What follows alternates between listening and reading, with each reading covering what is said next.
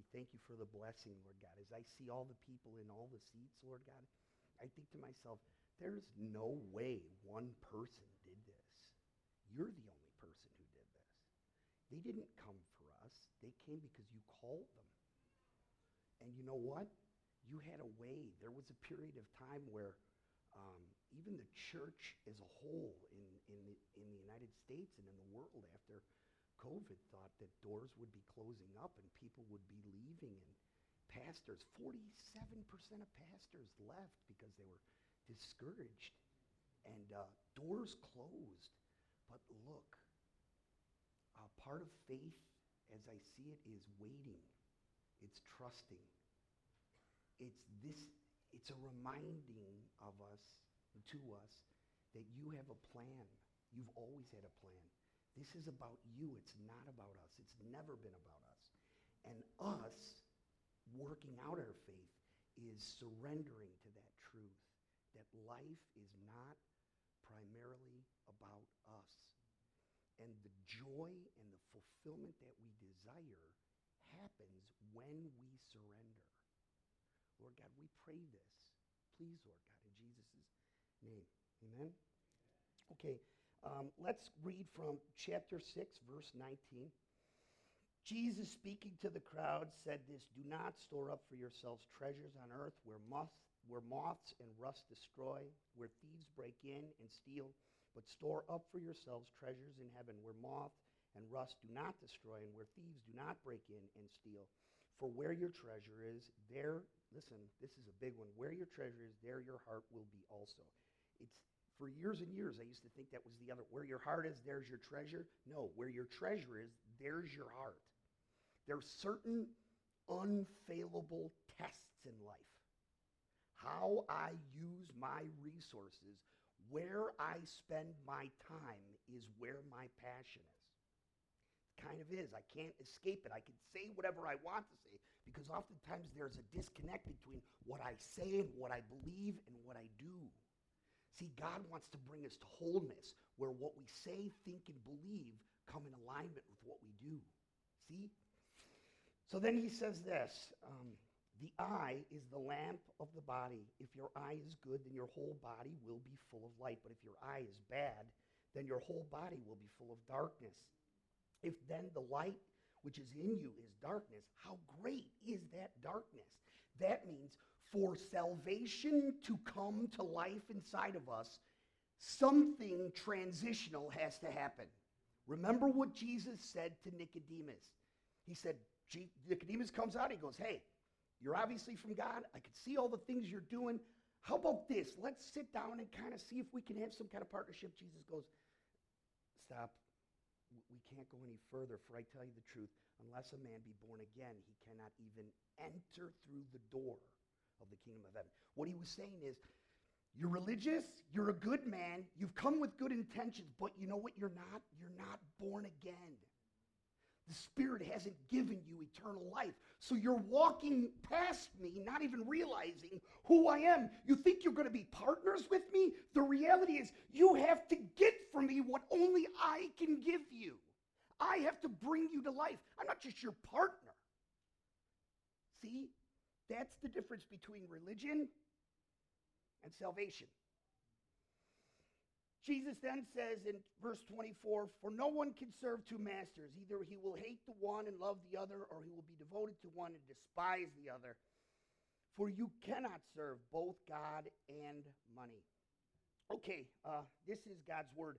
When you read this, you might have a tendency to believe that God is against money. He's not. When you read the whole of the scripture, money is neither good nor bad. It's neutral. It's in between. But we all know here, money's got power. It has power to turn our thinking. It has power to motivate our actions. It has power to give us peace, and it has power to make us very anxious. Isn't that true? So anything that has that kind of power has potential to become an idol. Anything can become an idol. Relationships can become an idol. Family can become an idol. Success can become an idol. Good looks can become an idol. Anything, anything, pleasure, comfort, all these things can become idols. They were intended to be good, good gifts, but because of this power and because of the brokenness of our flesh, they can become something that enslaves us. And that's the truth of idols. We're going to talk a little bit about idols today too. Well, it sounds like Jesus is saying, I'm against money, I'm against work, don't do it. No. First of all, whenever you're reading the scripture, you have to remember the context in which it's given. This was a people who were focusing on the wrong thing at the wrong time. They believed in God, they had a relationship with God, but you know what they were doing? They were living their life under their own strength. They were living their life looking out for themselves. They had a genuine belief in God, but they never had a trust in him. They never surrendered to him. They couldn't trust in him, so they created a contractual agreement with God. A contract's different than a covenant. Contract's me and you in the business deal, and I'm writing this to hold you to what I want from you, and you write it to hold me to what you want from me. But God says, I'm not interested in contracts. I give covenants. You know what that means? I will tell you what I will promise to you. And one thing that we can trust about God is that when he makes a covenant, he's not just making a covenant with me, he's making a covenant with himself. Why can we trust in Jesus for all these good things? Because the Son made a covenant to the Father, and the Father made a covenant to the Son. We reaped all of its benefit, and they paid all its cost. It's amazing. It's truly amazing. And when that truth comes alive, everything, and I mean everything, is now on the table. Everything matters. Everything can be changed. And one of those things is work. Let me give you a couple statistics about work. Okay.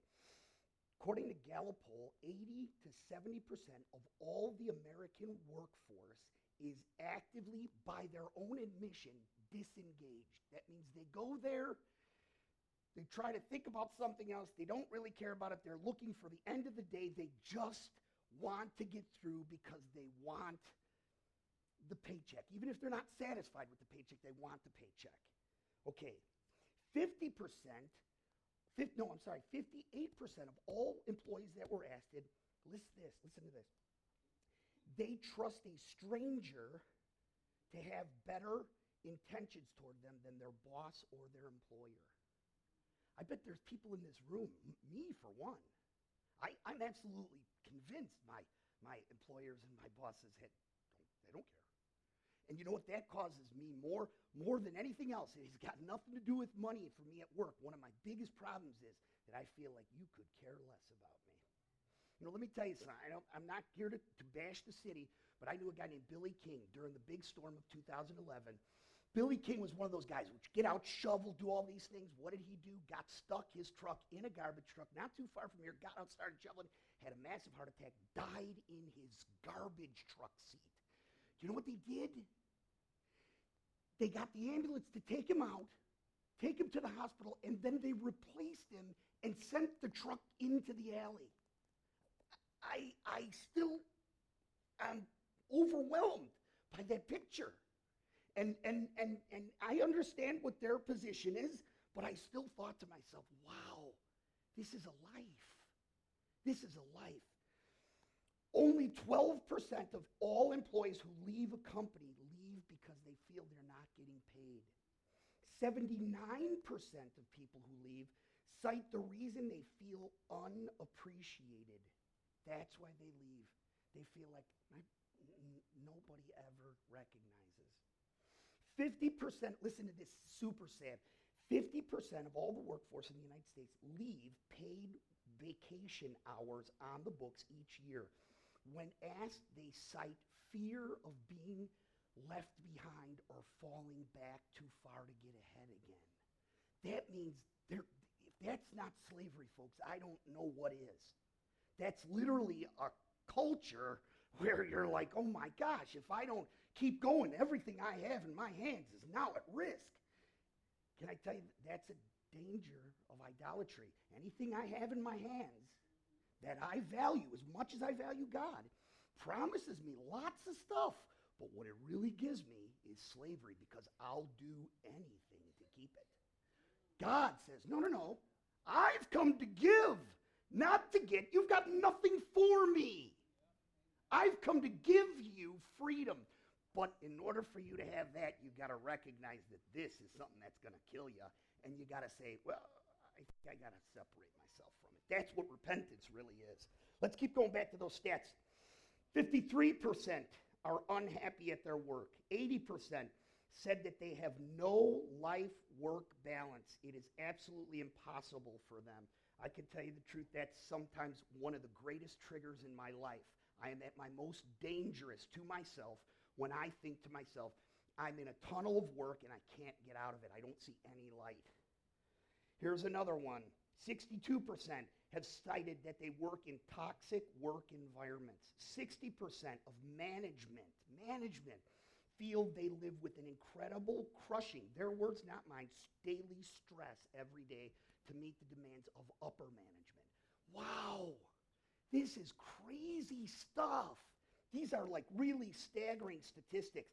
You know, one of the things that I love about the Bible is when you start reading it, I don't know about you, I came from the Catholic Church. That was one thing we didn't read. Strangely enough, we were advised not to. I don't get that one at all, but hey. Well, I know why, because once you read it, it's an eye-opener. So, and I'm not here to bash the Catholic Church, please. But I want to say this. When I started to read the Bible, I was like, wow, there's a lot of stuff that's talked about that I would never figure was supposed to be in a holy book. There's a lot of gray areas here that I don't necessarily see strict black and strict white. God does things with certain people that I'm like, why on earth would you do that with that person and this person no? Why would you choose them over them? I don't oftentimes get it. And you know what else I understand? Is that sometimes God uses language that's very visceral. Very, very visceral, which it indicates that God is intensely feeling, never sinful, but intensely feeling. And there's no subject, and I mean no subject, that's off limits.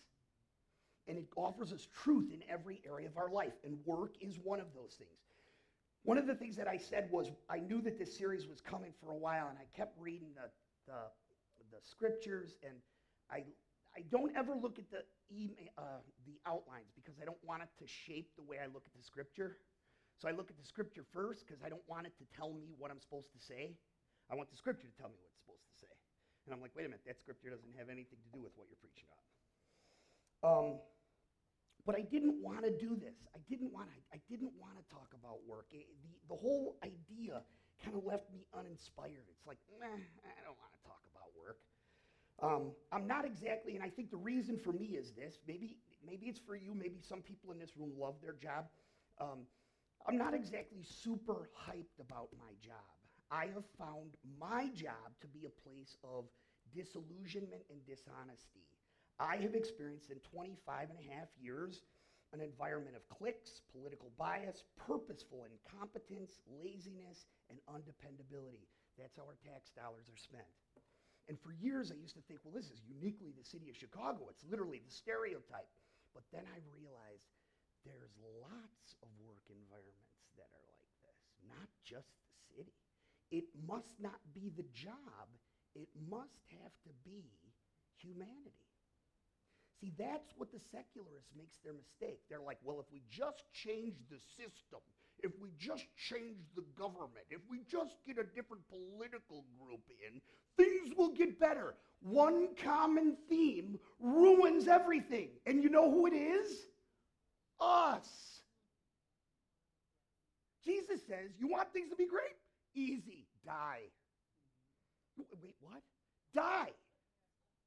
Come to me and I'll die. I'll put you to death. Slowly, surgically, but know this, I'm not going to leave you dead. I'm going to resurrect you.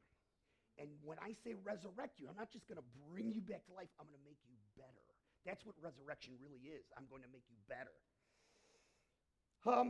I thought for many, many years that because I worked effectively and efficiently, and for the most part, I worked with a good attitude, and I can honestly say that. I think if you talk to anyone who worked with me, they would say, yeah, I don't know if everyone's going to like me, and I don't know if everyone should like me. Jesus said that. If everyone likes you, something's wrong. But I do think, for the most part, and absolutely any boss I worked for said, yeah, he did what we expected, and he did a good job. But I made a mistake. I thought because I did those things, I should be rewarded. But you know what, though? I wasn't rewarded at work. You know why? Because humans rule the show. And humans will do what human beings do. They will give people who are incompetent, lazy, and undependable gifts because of political connections. Or just because of friendships, they'll advance and others won't. Some people will be in and some people will be out no matter what they do. And for years, I was so angry with the city. I can tell you, there's been times in my life where, because I can be very resistant, and I'm not proud of that, I looked for ways of getting even with the city. I'm like, you guys, you want to treat me like this? I'll get you. And you know what I would do is I would pull back. I wouldn't give my best effort. That was stopped and arrested in my life. I could tell you that story later when I met a guy at a Dunkin' Donuts at 2:30 in the morning, and I don't think it was a human being. I'm absolutely certain it was an angel who was telling me, you're looking at work from the wrong viewpoint. But because I'm stubborn, I still do it, right? Well, about a year ago, I got to this place to where I'm like, no, I think I could be in big trouble here because I'm starting to despise the people that I work with. And one thing that you think, or human beings have a tendency to think, if I let my anger out a little bit and I vent it, it'll be gone. That's a lie. When you let your anger out a little bit, it's like a beast. And it grows and grows and grows and grows until it's out and it says, okay, you go back in. And it goes, I'm not going anywhere. My anger and resentment went from a little group to a bigger group to a bigger group. And every time I'd come in, I'd be like, my bosses would be there and I'd look at them in their eyes. I didn't like them. I felt like you've been cheating me my whole career. You make me play by the rules. Then when it's my turn to get in front, you change the rules on me. And it's the way I thought. And you know what? God does what he always does. He waits till my temper tantrum ended, till I poured myself out, right? And he showed me, you're thinking of this the wrong way. You're looking at your job as a place of self-affirmation. That's where I say, look, I did this and that and this and that, and because of these things, I'm okay. I've got value. I looked at this place where I worked as a place where I could reach my full potential. I thought I worked hard, I'll get rewarded accordingly, and then I could have all these things. I don't know about you. When my kids were little, I used to look at my house from my backyard, and I used to go, man, we are just jammed in this house. I feel like the little old lady who lives in a shoe. Man, 3 kids, 4 kids in one room we were, it's so tight. And I go, we need to build up. And I used to pray about it all the time. And strangely enough, I had even brothers, Christian brothers, who say, you don't have enough faith. God will give you what you ask for. No, he won't. You know why? Now I look back on my house and I say to myself, thank you for not letting me grow that house. I'd be paying more taxes, and now my children are gone. It would be empty. Do you know what God said? Your family is the way it is and loves each other the way it is because you all had to sleep in the same rooms together. You couldn't run away from one another. You know what? My family, old school, nobody had, who had a big house when they were a kid? Nobody. We all slept. I remember I slept in a house where my mother and father slept in the front room on a trundle bed. My sister, the queen. But she is a queen. I love her, man. I love her. She loved me. She had her own room. And me and my 5 brothers all slept in one room. I remember one time, I could tell you, my one brother, because they were rascals, got sick on my other brother, rolled over and right on him in the middle of the night. We would fight. Although I was little, come on, we all seen it. But let me just tell you something. We could fight with each other, but at the end of the day, nobody could fight with us. Because if you fought with us, you're fighting with all of us, you know? And I'm not saying that's good, but I am saying this. Love and blood is thicker than water, man. And if I grew up in a house where I had one place, and they had another place, and they had this place, and they had that place, they can grow up strangers in the same home. And that's what God reminded me. He's like, you wanted a bigger house, and it would have separated your family. Now look at them. And my kids all fought with each other, man. They all did. And I go, will you please just love each other? To which my kids say, no, we weren't going to do that. You know? But now, can I tell you something? As they get older, boy, they do love each other. They do love each other. So I want us to understand this. Work is part of God's plan. It's not bad. As a matter of fact, it's good. Work is a good thing, and I have to keep that in my mind unless I hijack its purpose. Work is good unless I make it about something it's not supposed to be. Almost like this. My car can be good, but instead of putting oil, I put water because oil's too expensive. I'm going to destroy the car, correct? If I make work into something it's not supposed to be, it will crush me. It will enslave me, and it will leave me dead. But if I do what God wants, can I tell you something? When I surrender to what God wants, it becomes a place of worship. You're like, wait, what? It's a worship place. All right, so the Bible tells us this, that we, all of us, were made in his image. For years and years, not knowing what the Bible was, I'm like, what on earth does it mean we're made in God's image? Well, this is what I'm convinced it means, that because we were human and uniquely us, think of the most beautiful thing you have ever seen in all creation. Stars, moons, nebulas, the ocean, the mountains, animals. Only human beings were made in God's image. Man, we're different. We are so different. We are endowed with things. I can't run like a deer. I'm not as strong as a grizzly bear.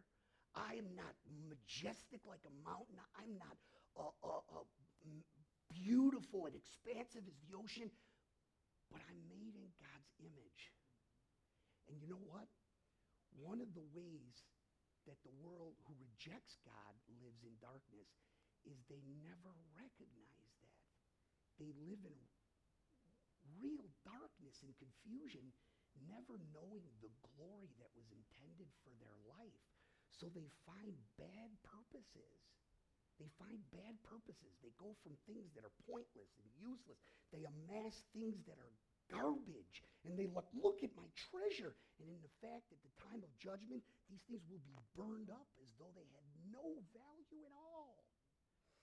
But this is not true for us. We have been called. And because we have been called by our Creator, we have been endowed with divine characteristics. All human beings have a sense of moral goodness. We know that there's right and wrong, although I'm going to explain in about 2 minutes how that's quickly changing before our eyes. Quickly changing. Okay? We all have a sense of justice and fair play. When we're cheated, we recognize it and we get angry. Who gets angry when they're cheated? You know when I really get cheated? When I get angry? When I see someone else who's weak or little and they get cheated. You know, I'm going to tell you, I don't know where you're at politically, and I don't care where you're at politically. It's none of my business. With this immigration community, they were told one thing, and they're getting something completely different. And these, the vast majority that I've met, all they wanted was work. If that's not American, I don't know what the heck is.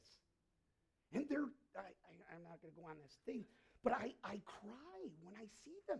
I see these mothers. I saw this mother from Peru the other day, had her baby attached to her back selling candy. She got a donation from somebody who had kindness on her. She got maybe $20, bought it, and now she's turning it over to make $40. And I was like, man, oh my God, please provide for these people. Please provide for these people. So we all have a sense of justice and fair play. We all value generosity and kindness. Every time we're around people who are generous and kind, it's a good environment, and we want to do this. There's a fourth way that we resemble God. We value honesty and loyalty. You know why? We hate being lied to. We hate being cheated on, right? So we all were made in God's image in these ways, but we're also made in God's image to desire increase and gainful employment. That means when we recognize something's good, we want it to increase. We want it to be better. We want to figure out a way, if we have this much, to make this much. And there's nothing wrong with that. God said to Adam and Eve, his first federal humans, he said, go out, multiply, subdue the earth. That doesn't mean abuse the earth. It means use it, harness it, supervise it, produce out of it, and make it work with you and for you. But here's another thing that I think that we've also gotten from God, is we desire gainful employment. You know what that means? I don't just want to work. I want to work for a good goal. Let me tell you a quick story. During the 1930s, the United States was in the middle of the Depression. Franklin Delano Roosevelt said, man, we're going to pour money in, people need jobs. If they could just get jobs, we're going to get this country turned around. Well, they decided to build interstate highways through the Ohio Valley. It was called the WPA. Well, the WPA hired 1 million working age family men, gave them a good salary. They had 40 hours a week of work, and they were working, and things were good. People were buying, they were growing, all these things, until they moved their headquarters from here to here, and they left the blueprints for the highway at the place. And you know what the blueprint said? The road that they were building was going to nowhere. It was just going to the Missouri border, and then there was no plans from there on in. And the plans went to everybody. Did you see this? Did you see this? Did you see this? Did you see this? And within 1 year, 75% of the workforce left, even though they were guaranteed work for 4 years. You know why? Nobody wants to work to go nowhere, right? This is what God has given us. We not only want work, we want work for a good goal. But when I hijack work and I misuse work and I misunderstand work and I see it from a bad point of view, I forget the most beautiful aspects of work. Let's keep moving forward. I wanted to say this, and I don't want to take too long, but I can remember when I first came downtown, it was an early snow in November, and I had the east-west streets from Wacker Drive all the way to Ida B. Wells, or Congress, and I was supposed to go up and down, and I was waiting for the snow, and I was on the ramp at Upper Wacker, and it's right along the river, and it was beautiful. The snow was starting to come down, and the lights were on, and the buildings were there, and I remember I was reading my devotional, right? I had this devotional that I had, and I was reading it, and I looked up, and I saw all the buildings, and I saw the creation, and I was like, wow. It's really, truly stunning. If you ever could do it, you could do it to this day. Go up Upper Wacker, right up at the front by the Swiss Hotel, and look out. It's absolutely stunning. And I remember my prayer, I said, God, how generous are you? You created the mountains, the Rocky Mountains. They were carved by you, but you allowed us to create cities. And I look back because this one way I could look back, and it's the old Bicentennial Park. It was created in a way where when you look through its gates, you could see one road going all the way up to the museum campus and all these museums. And I was like, wow. Can you imagine that God gave us the ability to build things with the forethought of how beautiful and aesthetic it could be? It's like, man, it blew my mind. And all I could think of was how generous God really is. You know what? If I have this mindset, this changes mundaneness in my life. And mundaneness is me doing the same thing every day, going down a road to nowhere. No, now I see it completely different. These character attributes were given to us and intended to be places for us to have intimate connection with God. God wants intimate connection. This is where all the fruit comes in our life. It comes right from that place. Prayer is not primarily me asking for him anything. It's me connecting with him. It's recognizing that he is my greatest love. And you know what? If he's my greatest love and my greatest advocate, why wouldn't I want to spend more time with him? You know? These were also meant to be mechanisms of worship, because all humanity was made to worship. That means because we've been given these things and they're avenues of our worship, when we do worship God through the refining of divine character, it gives us a portion of fulfillment and satisfaction. God wants you to live satisfied.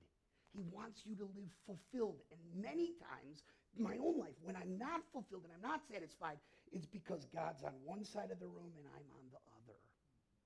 He says, turn your circumstances and directions over to me. Not only where you're going, but how you're going there. And I will give you what you long for. Because I looked for it for so many places, in so many faces and ways, and it just doesn't work. It really just doesn't work. So he says, I want you to have this fulfillment. I want you to have satisfaction. And I've given you these things so that we can have this intimacy together.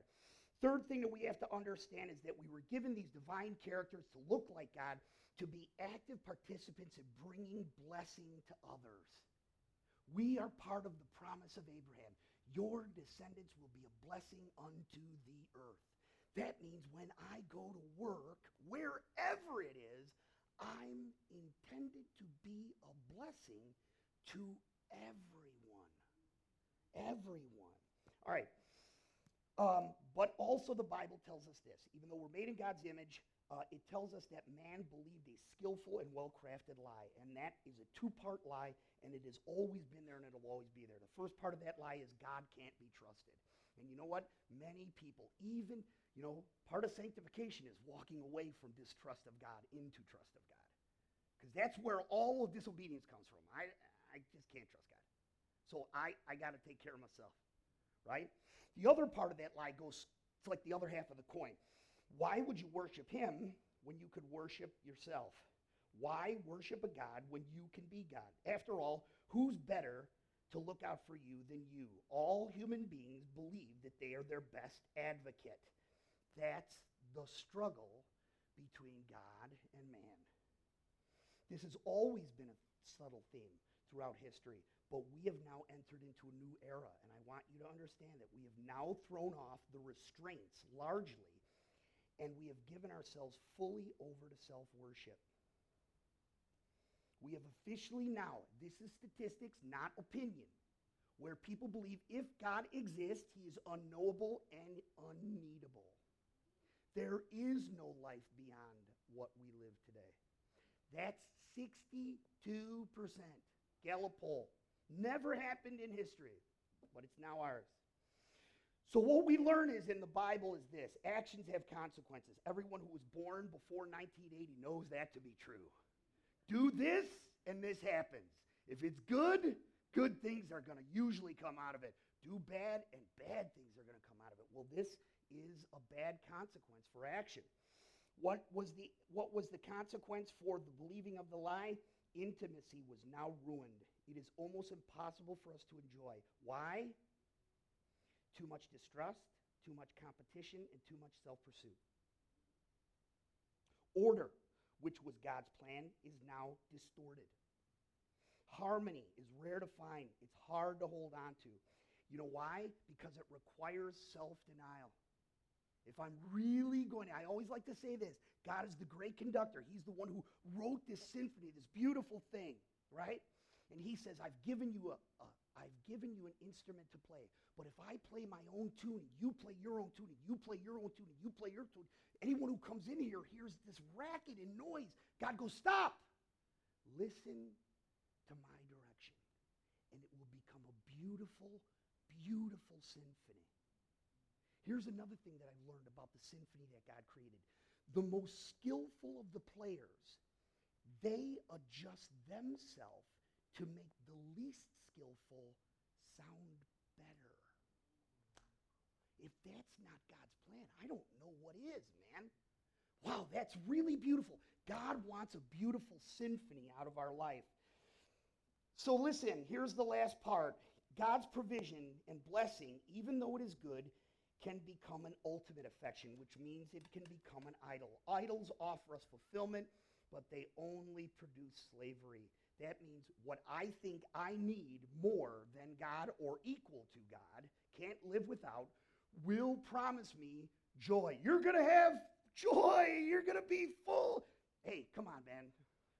Who hasn't thought to themselves, I know money ruins people, but I'd sure like to have a chance to do it.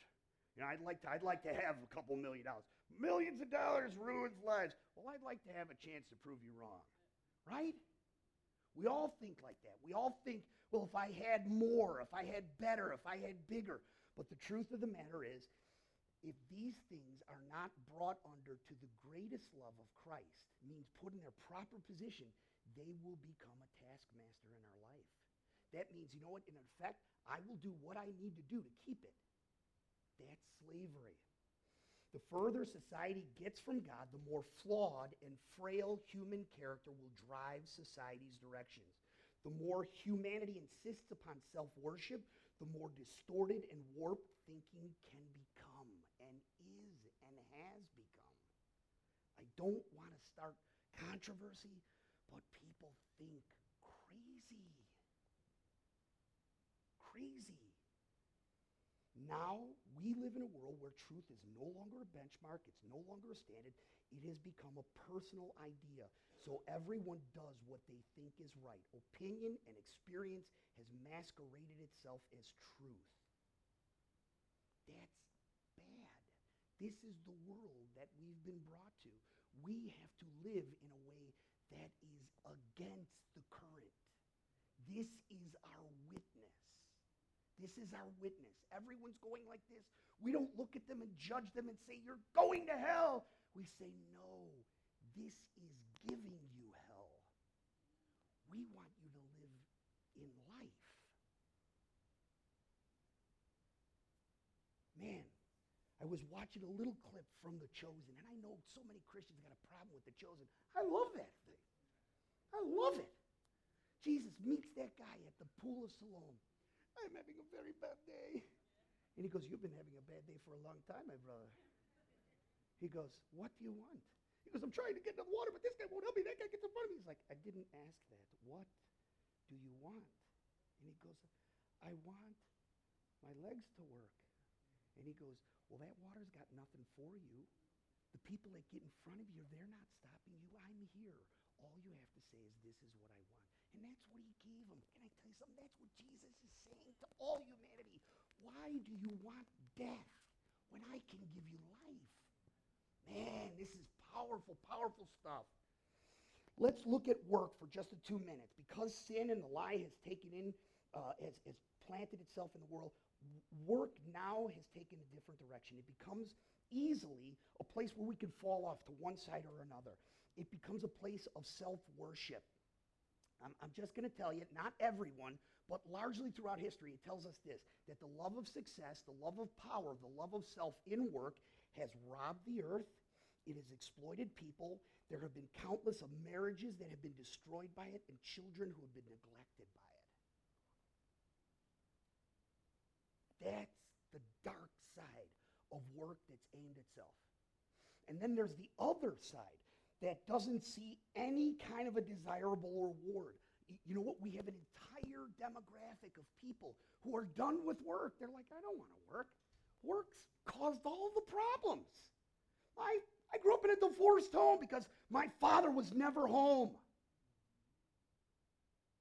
My mother left the family because my dad didn't care. Or my dad cheated on the family because he was so tired at work and he couldn't find satisfaction at home. So he went and looked elsewhere. It's caused all these things. So you know what they say? They're like, I don't want it.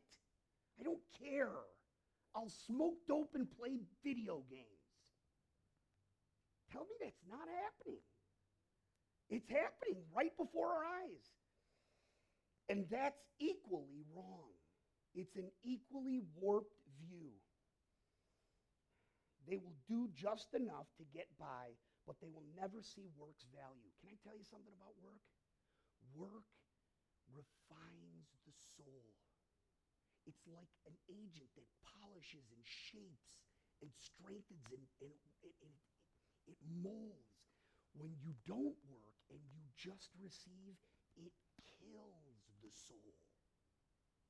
And we've all got examples of that. People we've even loved, you're like, can't you see what this has done to your soul? Man, we must live so differently from everyone else. It's kind of a bad deal, right? But one thing I love about the Bible is there's a lot of buts in the Bible. Then enters Jesus. Everything changes when Jesus enters the room. I'm going to take just 2 minutes to maybe 2 minutes. I can remember my kids, every year they would be at Canty and they would be part of the choir. And every Christmas they would always sing at one point, "Oh Holy Night." You know, strangely enough, this is something about how God hears our prayers. There was 50 kids up there every year. That was one of the most well-attended. Kids wanted to be on that, right? I could hear my kids specifically when everybody sang. I want you to think about this. When you pray, God can hear your voice specifically. He's like, "That's my son. That's my daughter. That's my daughter. That's my son." Anyway, so they would sing "Oh Holy Night." Heard that song a million times, right? But how many times, that sometimes you can hear a song and never really listen to it? Until one day I punched it up, lyrics for "Oh Holy Night." And I started to read it. And I'm going to give it to you. It says this. "Long lay the world in sin and error pining, till he appeared and the soul felt its worth. And man, when I read that and I started to hear a thrill of hope, the weary world rejoicing, for yonder breaks a new and glorious morn." And then it says, "Fall on your knees." And I cried. Oh, thank you so much. And you know why I cried? Because I felt the worth of my soul. I was 50 years old, 40 years old when my kids, I never felt the worth of my soul, but I felt the worth of my soul. And why? Because it was this light, this God who came to me, who broke through to live here, clothed in the flesh he created for me. I was overwhelmed. That's the difference between Christianity and salvation. You can be a Christian all you want, but only those who are saved have eternal life. Only those who are saved have eternal life. And what is salvation? It's surrender. Saying, I want you. You as number one. I want you to fight for me. I want you to rescue me. I'm not making any promises to you. I want you to make promises to me. I want you to be my Savior.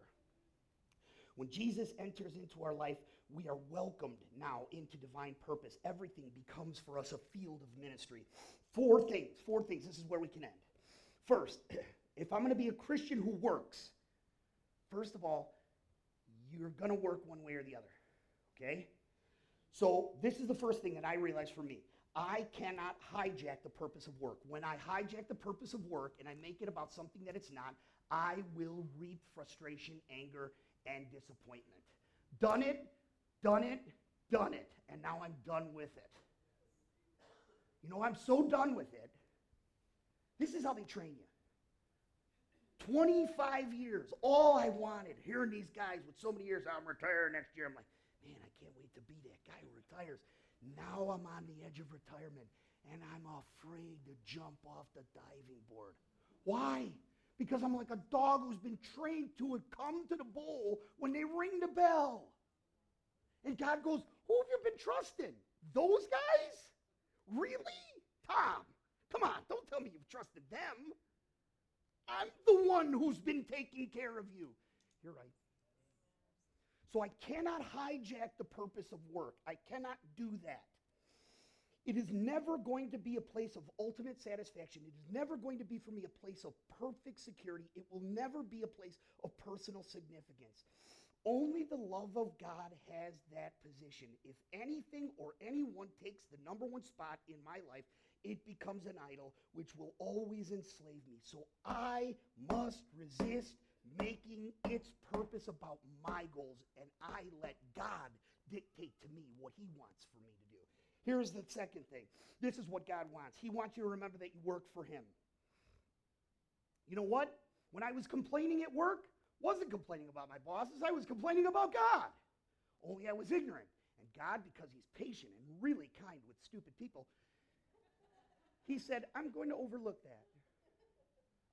Because I love you, and I know who you are, I'm going to overlook that. So I have to remember that I work for the Lord on a very serious basis, and I've done this many times. I have cleaned streets where I have thought to myself, man, I want this street to be cleaned like Jesus is going to walk on it at 12 o'clock in the afternoon. Jesus, I want you to be pleased. One time I had to park this crazy trailer, and it was hard getting it in this place, and it was hard because I couldn't get it on. I think it was an old trailer, and I was wrestling with this, couldn't lift it up, thought I could lift it up, couldn't lift it up. And God gave me a plan in the midst of it. It was like I was working with my Father in heaven.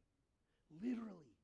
It was absolutely ingenious. I used a lever where I drove the truck up a ramp so that I could lift it up. And then I put these blocks underneath it, came back behind. And I was like, God, that was good. And it was so stupid and little. Nobody cared. But I did. I did. Here's another one for you as they start to play. It is a place where I'm supposed to make the world a little bit better. You're like, wait a minute, come on, Tom, take it easy. I work at Target. Well, I got to tell you something. We worship God by the way we treat our coworkers, our customers. We worship God by the effort and skill we use to accomplish our job. We worship God when we use our integrity and the use of our time.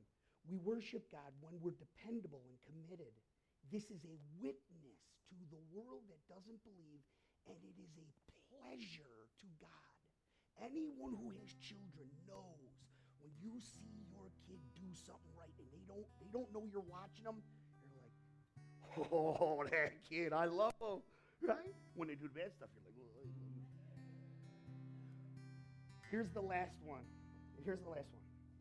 Work is not just relegated to a place I receive a paycheck. You know, for years and years, I used to think to myself, I broke all the laws except one. And I would say it.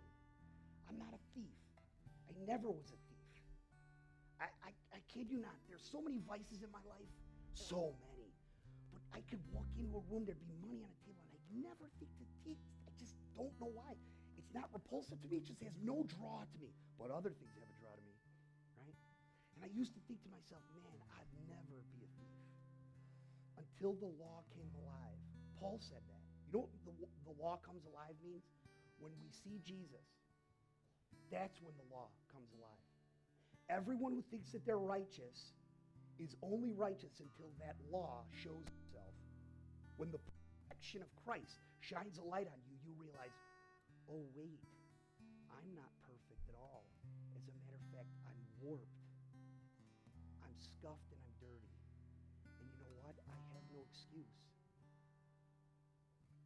And you know what? I realize this. Work for those who follow Christ is an opportunity mindset.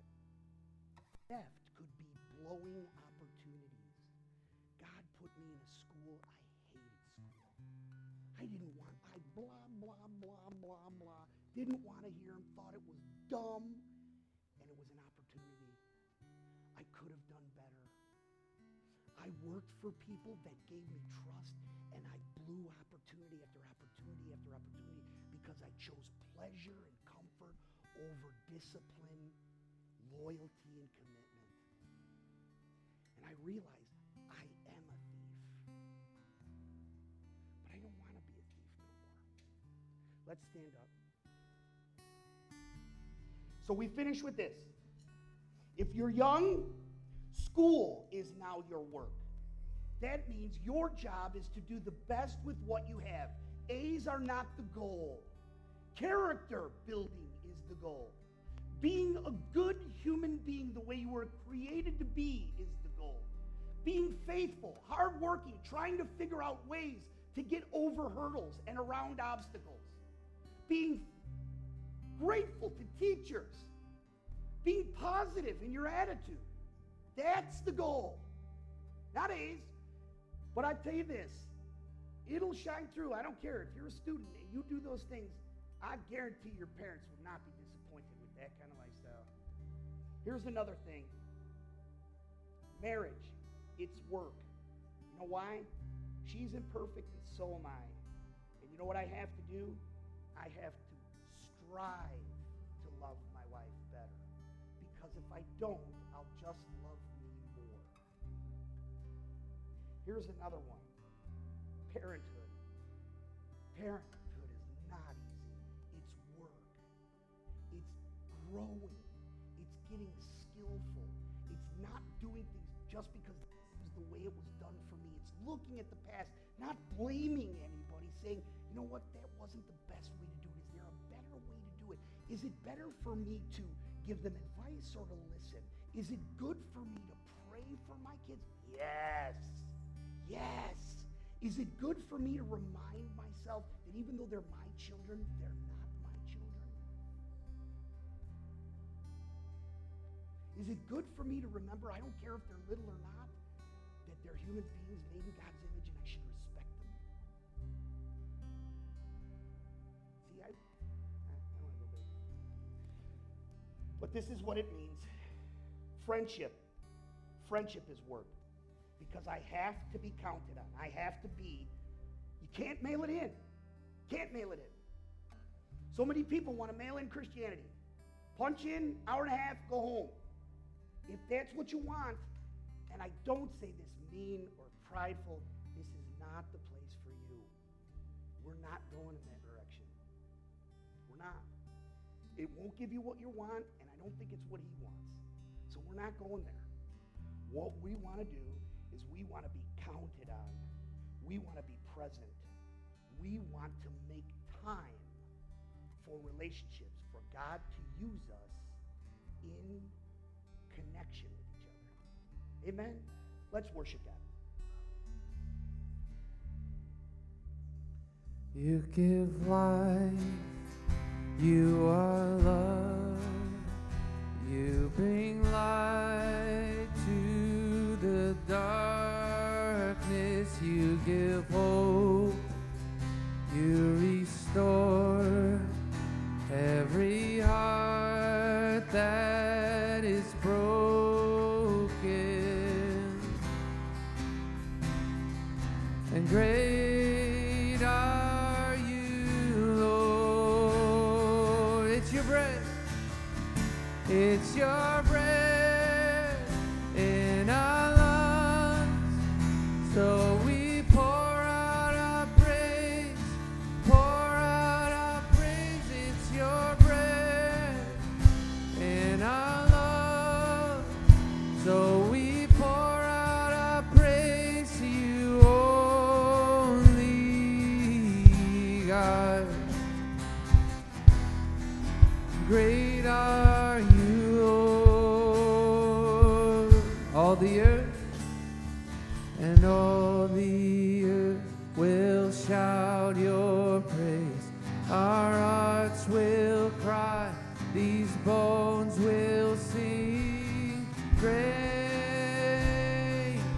are you, Lord.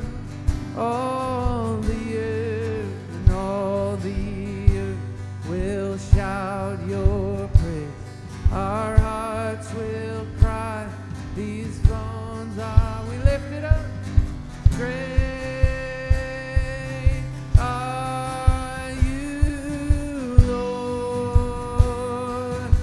All the earth and all the earth will shout your praise.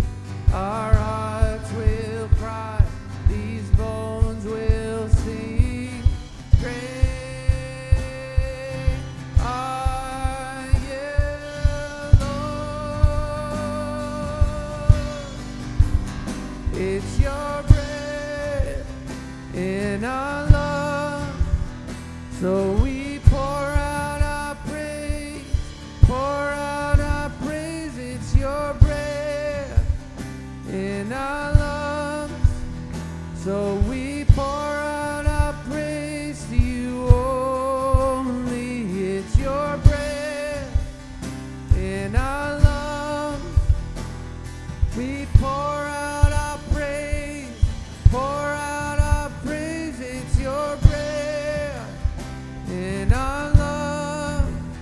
So we pour out our praise to you only, God. And great are you, Lord. Check. All right, you know what we do. We hold hands. If you're not comfortable with that, then hold hands with someone that you are comfortable with. And please, no one alone. You've got to hold hands. You're united. You've been called here. Sister, right here. This is a beautiful sister in Christ.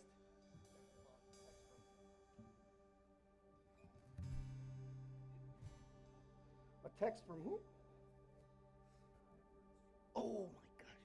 All right, listen, I'm sorry. I got a last-minute text from my better half. That's my wife. She's the brains of the outfit. I'm just the strong back to carry heavy things. Edward died. Today is the day of his internment. It's from 2 to 6. It's at Rago Brothers on Irving Park. Can I tell you something? It's going to matter. I don't know where the family is in regards to their faith. I think it's a mixed bag like most of us. So please, if you can, stop by, wish them well, pray for them. I will be there at 5 o'clock to finish the service. If that's the time you want to be, we can all be together, whatever. Just please, if you can be there. All right, listen, let's pray. What we want to do, Lord God, is we don't want to just pray an ending. We have a supplication. We understand that when that light arises and we feel the worth of our soul, now everything changes. We understand that life itself is worship. That means everywhere our feet are planted is a place. It's an altar for us to worship you. That means work. That means words. That means motives. That means actions. Lord, can I tell you something? I can promise you till I'm blue in the face that I'm going to do. But I know this, apart from grace and apart from connections to you, I can do no good thing. You say it in John chapter 15, that if we abide in you and you abide in us, that we will produce fruit. So I'm asking that you would produce fruit in us as a congregation, that we would be a place of flourishing, that we would be a place of godly prosper, that we would be a place that even the godless would say, they make this place better. Can I ask you that? We pray this all with one voice, one heart, in Jesus' name. And all the saints said, you guys, I love you.